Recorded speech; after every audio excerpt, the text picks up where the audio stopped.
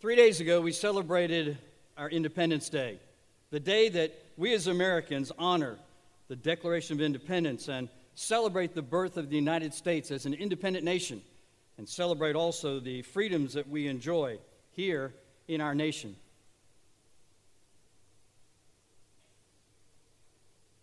The famous painting that you see on the screen here depicts the brave men who pledged their lives and their fortunes for this glorious cause. I'd like to have all of our veterans, if you would, at this time, to go ahead and stand.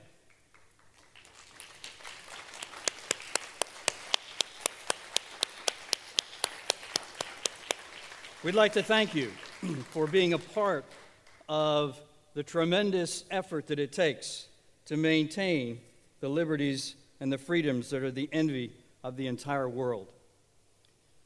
243 years ago, the world-changing documents began with these words: "We hold these truths to be self-evident, that all men are created equal, that they are endowed by their Creator with certain unalienable rights, that among these are life, liberty, and the pursuit of happiness."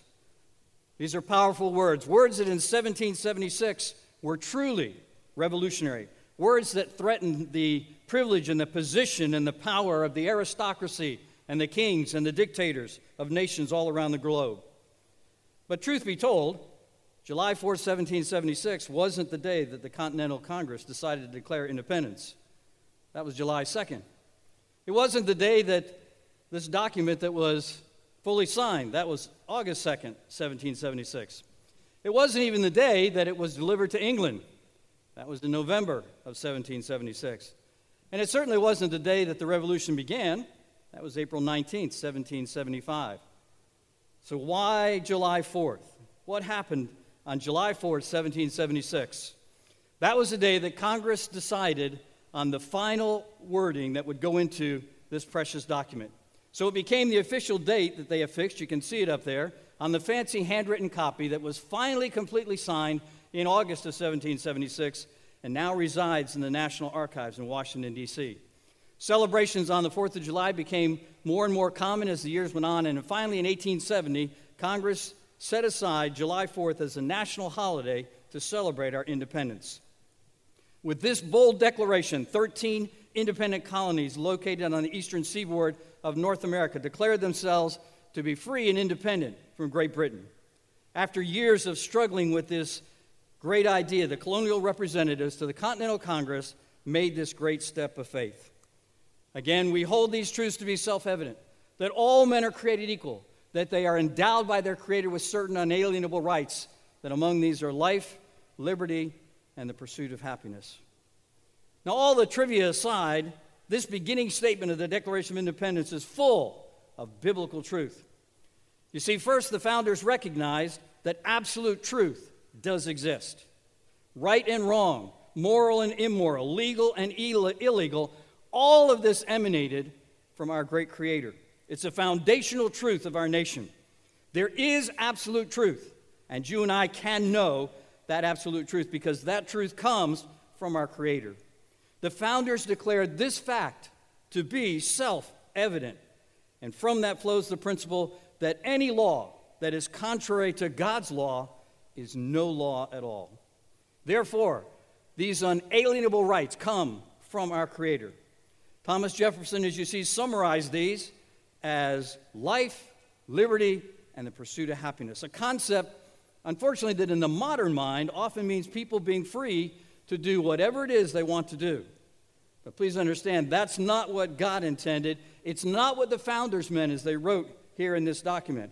The right to pursue happiness means the right that we have to be free, to obey the will of God. Paul puts it this way in Galatians chapter 5, verse 1. It is for freedom that Christ has set us free.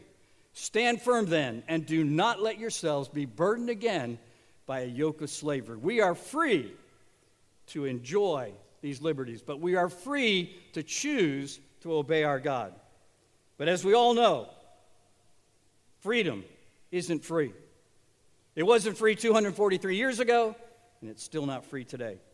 Our war for independence went on for 8 long years, and in the years since then, many Americans have paid the ultimate price to maintain the freedoms that you and I enjoy. Let me briefly review as we set the stage just a few of those. It began in my home state of Massachusetts as ordinary citizens stood against the might of the British Army, first at Lexington and then at Concord.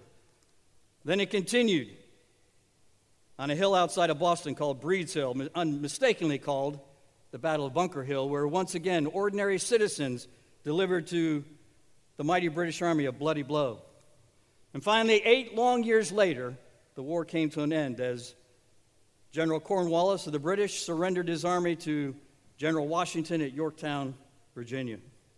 Sadly, it wasn't very long until the issues of slavery threatened to tear apart the very union that these men sacrificed their lives for.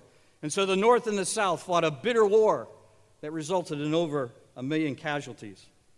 Then early in the 20th century, our nation was first drawn into a conflict in Europe as World War I broke out. This was a conflict that was supposed to be a war to end all wars. But only 23 years later, the unresolved conflicts of this so-called Great War once again dragged our nation into war. It began with a surprise attack by the Japanese at Pearl Harbor on December 7th, 1941. 2.5 years and some 60,000 American casualties later, the beginning of the end commenced on June 6, 1944, as the greatest invasion fleet ever seen landed on the beaches at Normandy and began its march to Berlin. But there was hardly time to breathe, exhale, or celebrate when we were drawn into a fight with communism, first in Korea and then in Vietnam. These struggles took many precious lives. The debate over these threatened to tear apart our nation. But because of our commitment to the biblical principles of freedom for all, our nation has persevered and continues to battle the forces of evil. But, church, understand the price of liberty is eternal vigilance. Now, freedom is one of the most precious words I know for everything that it entails in our lives, both in the physical realm, as far as the freedoms that you and I enjoy as Americans, and in the spiritual realm, as far as the freedoms that every single believer has because of who we are in Christ. But as we praise God for our freedoms, we need to be aware that everyone does not view the principles of freedom in the same way. Many people today would define freedom in this way: it's the power or the right to act, speak, or think as one wants without any hindrance or restraint. That can define the word, but I believe for us as Christians that this second usage is a much better application of this word. It's a state of not being imprisoned or enslaved. And it doesn't speak only of the physical there. Now, you all know that the opposite of freedom is slavery. And in discussing this issue, most people will think first along the lines of this first definition, that slavery is a civil relationship where one person has absolute power over another and controls his life. And while this is true in many situations and circumstances, and please understand, slavery is still a very real problem and issue today. Again, I believe the impact of this second usage of this word fits much better in our lives. Slavery is excessive dependence or devotion to something, the condition of being subject to some influence or some habit. And so just as our fathers and our grandfathers and our great-grandfathers and our great-great-great-grandfathers and so on had to fight to maintain our freedoms as America, so you and I as the church, the body of Christ, church, we must continue to fight to stem the tide of humanistic reasoning and the lies that are so deeply embedded in it. This is because American culture today is steeped in skepticism. The idea that there are any absolute truth for many people is as far as the East is from the West. A typical postmodern response to the statement that absolute truth exists would sound like this: that may be absolutely true for you, but absolutely not true for me. Trust me when I tell you that people need to be very careful when evaluating these statements. Reminds me of these two young women I know who are very good friends, grew up together. It allows them to be totally honest with each other. One night, as one of them stood fidgeting in front of the mirror getting ready for a date, she looked at herself and she said, "I'm fat." And her friend looked at her and said, "No, you're not. My hair is awful. It looks just fine. I've never looked worse." Yes, you have. Truth sometimes can get us into trouble. In the past, the promise of modernism, that human reason was able to fix all that was wrong in the world, was an absolute failure. 2 world wars stand as testimony to that failure. Today, postmodernists seek to correct what they believe were the flaws of modernism, which is simply a worldview philosophy that says there is no absolute truth, whereas modernism acknowledges that there is absolute truth. However, the postmodernist again says that everything is relative to the individual's opinion. Truth is relative to what you believe it is.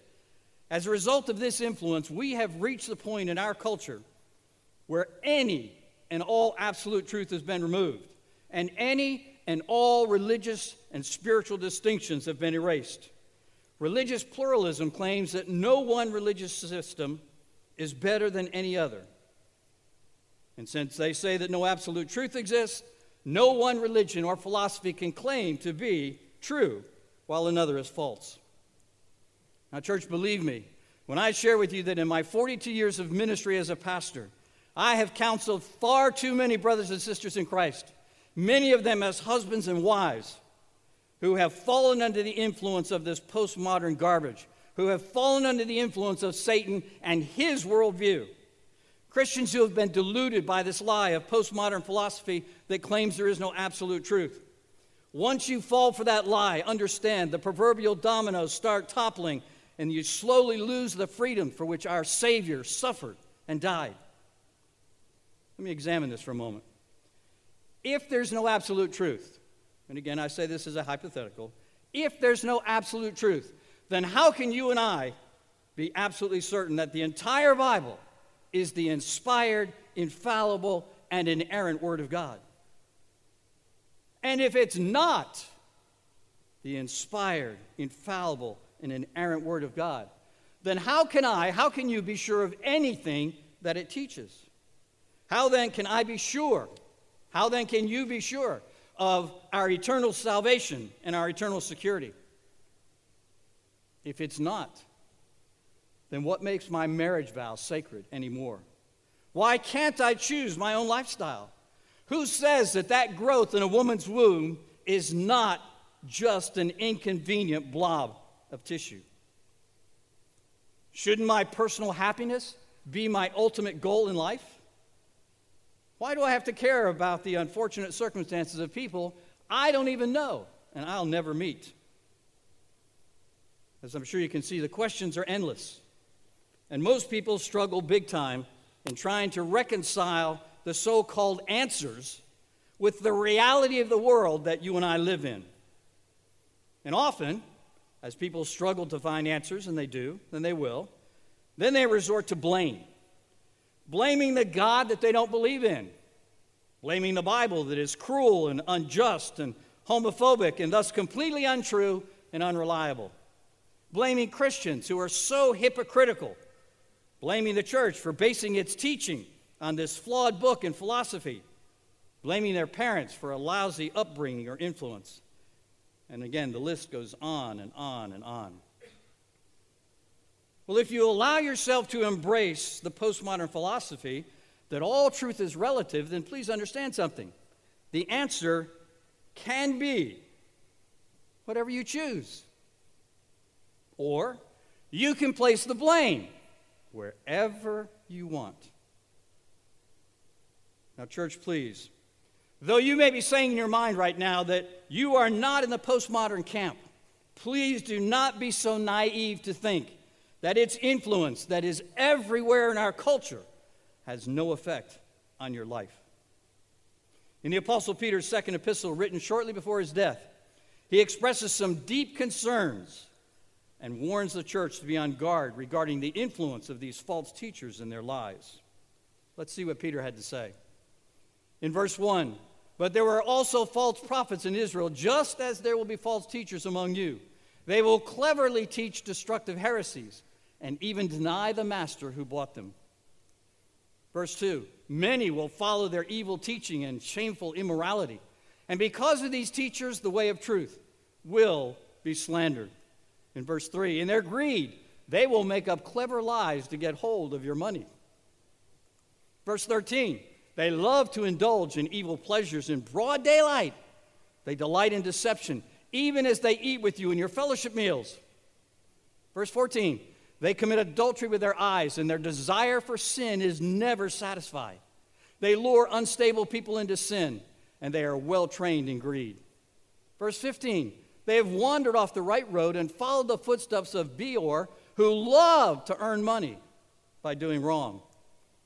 Verse 18, they brag about themselves with empty, foolish boasting.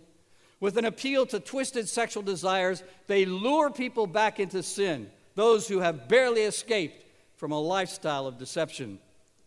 And in verse 19, they promise freedom, but they themselves are slaves to sin and corruption. For you are a slave to whatever controls you. Church, I pray that each of us see that our fight for freedom must go on. And the only path to victory is the one where you and I choose to embrace and defend the only absolute truth that exists today, and that is the Word of God. And I want to stress to you first and foremost this morning that our faith rests solely, completely on the resurrection of our Savior, Jesus Christ. You see, Jesus Christ, the man, did live. Historical fact. He was crucified. And because of that, he did die. But 3 days later, he came back from the dead.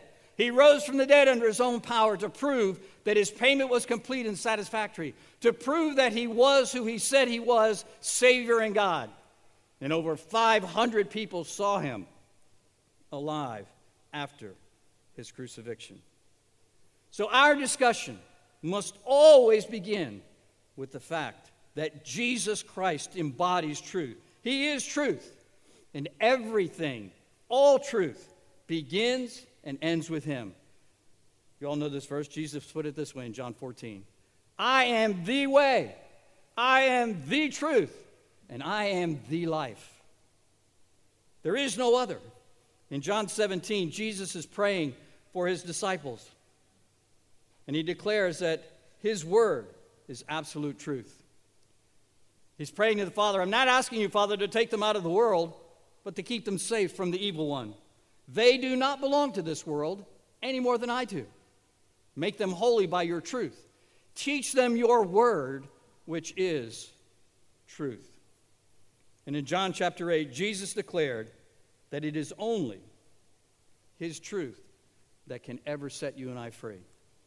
To the Jews who had believed him, Jesus said, if you hold to my teaching, if you hold to the truth of my word, you're really my disciples. Then and only then, you will know the truth, and the truth will set you free. In spite of this very clear declaration, just as all of us are prone to do from time to time, the Jews that Jesus is addressing here overlooked the obvious in order to rationalize the way that they were living. In verse 33 and verse 34, they said this. They answered him, we are Abraham's descendants and have never been slaves of anyone. Hello? Rome, Greece, the Babylonians, the Medes and Persians, the list goes on and on and on. How can you say that we shall be set free? But you see, in spite even of their obvious ignorance or denial of the truth, Jesus replied, I tell you the truth, everyone who sins is a slave to sin. Everyone who sins is a slave to sin.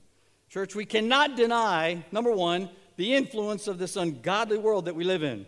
Number two, we cannot deny the existence of our sin nature, and we cannot deny the fact of sin in our world. We can deny the effect that it will have. The Apostle Paul talks about this in Romans chapter 6. Do not let sin control the way you live. Do not give in to sinful desires. Do not let any part of your body become an instrument of evil to serve sin. Let me stop there for a moment. As the Apostle Paul says this, please understand, this is not some pie-in-the-sky attitude. As he says, guys, don't let sin control the way you live. Don't give in to sinful desires. Don't let any part of your body become an instrument of evil to serve sin. You and I, as a child of God, the Holy Spirit indwelling us, we have the power to say no. Do not let any part of your body become an instrument of evil to serve sin. Instead, give yourselves completely to God. For you were dead, but now you have new life. So use your whole body as an instrument to do what is right for the glory of God. Sin is no longer your master, for you no longer live under the requirements of the law. Instead, you live under the freedom of God's grace, undeserved mercy or favor. Well then, since God's grace has set us free from the law, does that mean we can go on sinning? Of course not. Don't you realize that you become the slave of whatever you choose to obey? Whatever you choose to obey? You can be a slave to sin, that leads to death, or you can choose to obey God, which leads to righteous living. Church, God's command, His encouragement, His plea to you and I, my children, choose freedom. In 2 Corinthians 11, he said, but I fear that somehow your pure and undivided devotion to Christ will be corrupted, just as Eve was deceived by the cunning ways of the serpent. There is danger everywhere we turn. There's a contemporary singing group called the Digital Age, and they have a song that our praise team has shared with us on occasion. It's entitled, Break Every Chain. In the chorus, the lyrics go like this. There is power in the name of Jesus. There is power in the name of Jesus. There is power in the name of Jesus to break every chain. To break every chain. Church, please understand, this is not just a catchy song. This is the truth of God's word. There is power in the name of Jesus to break every chain in our lives. Please understand, it doesn't happen just by throwing his name around. It'll only happen as you and I choose obedience. When we choose to activate that power of the Holy Spirit in our lives. When we choose, as James encourages us in James chapter 1, verse 22, that we are doers of the word and not just hearers only. On March 23rd, 1775, Patrick Henry addressed the Second Virginia Convention. His opponents had urged caution and patience until England replied to Congress's latest petition for reconciliation. I'd like to share a few lines of that speech with you this morning. Some of the language is a bit old-fashioned, but I think you'll get the gist of it all. Mr. President, it is natural to indulge in the illusions of hope. But is this the part of wise men engaged in a great and arduous struggle for liberty? Are we disposed to be of the number of those who, having eyes, see not, having ears, hear not, the things which so nearly concern their temporal salvation? For my part, whatever anguish it may cost, I am willing to know the whole truth, to know the worst and to provide for it. If we wish to be free, if we mean to preserve and violate these inestimable privileges for which we have been so long contending, if we mean not basely to abandon the noble struggle in which we have been so long engaged and which we have pledged ourselves never to abandon until the glorious object of our contest shall be obtained, I say we must fight. I repeat, sir, we must fight. Gentlemen may cry, peace, peace, peace, but there is no peace. Why stand we here idle? What is it that gentlemen wish? What would they have? Is life so dear or peace so sweet as to be purchased at the price of chains and slavery? Forbid it, Almighty God. I know not what course others may take, but as for me, give me liberty or give me death. Christians, let's adopt this attitude. Spiritually speaking, that we will value liberty over anything that this world has to offer. no matter how attractive or pleasurable it may be, that you and I will refuse to allow ourselves to be enslaved by any of our enemies' lies, ideas, or philosophies. That we will be willing to put on the spiritual armor and fight for what's right. That you and I will allow God the Holy Spirit to guide us and to convict us and to empower us. That when the ways and the philosophies of this world clash with those of our God, we will always choose the ways of our God. That we'll quickly and without hesitation reject the ways of our enemies and fight to influence the people around us with the absolute truth of God's holy word. Church, the price of liberty for our country and for us as a church of Jesus Christ is eternal vigilance. Peter warned us,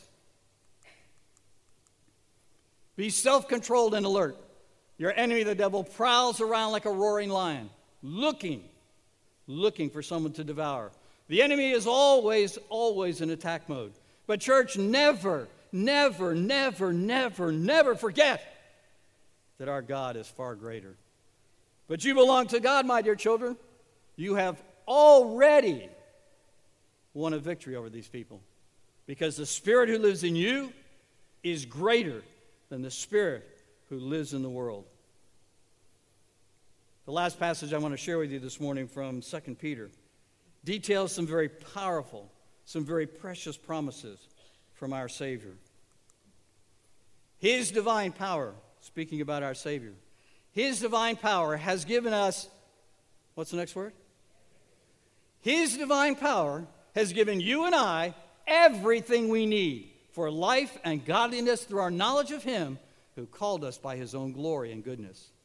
Through these, He has given us His very great and precious promises so that through them, you and I can participate in the divine nature and, notice, escape the corruption in this world caused by evil desires. Christian, God has already empowered us. If you know Christ as Savior, you are indwelt by God the Holy Spirit, permanently infused with the same power that raised Jesus Christ from the dead. Listen to this song as we close. Church, that same power resides in you and me. All we have to do is choose obedience. All we have to do is access that power, and we can make an impact. We can make a difference in our world, just as America has, with all the flaws, with all the problems, for some 243 years. The time is now for us to make a difference. Let's pray. Our gracious, loving Father, we thank you for the power of your word. Lord, I thank you that you have given us assurance that that power resides in each and every one of us in the person of God the Holy Spirit. Lord, that greater is He that is in us than he that is in the world. Father, that difference truly is as far as the east is from the west, that there's no comparison whatsoever, that we do not need to fear this world, its gods, or its philosophies, because we hold the truth. Father, it's that truth that will free us. It's that truth that will help draw people to our Savior. It's that truth that will help us eventually to triumph. We thank you, Lord, for your love, your grace, and your mercy. And we thank you for this time together. For it's in Christ's precious and holy name we pray. Amen.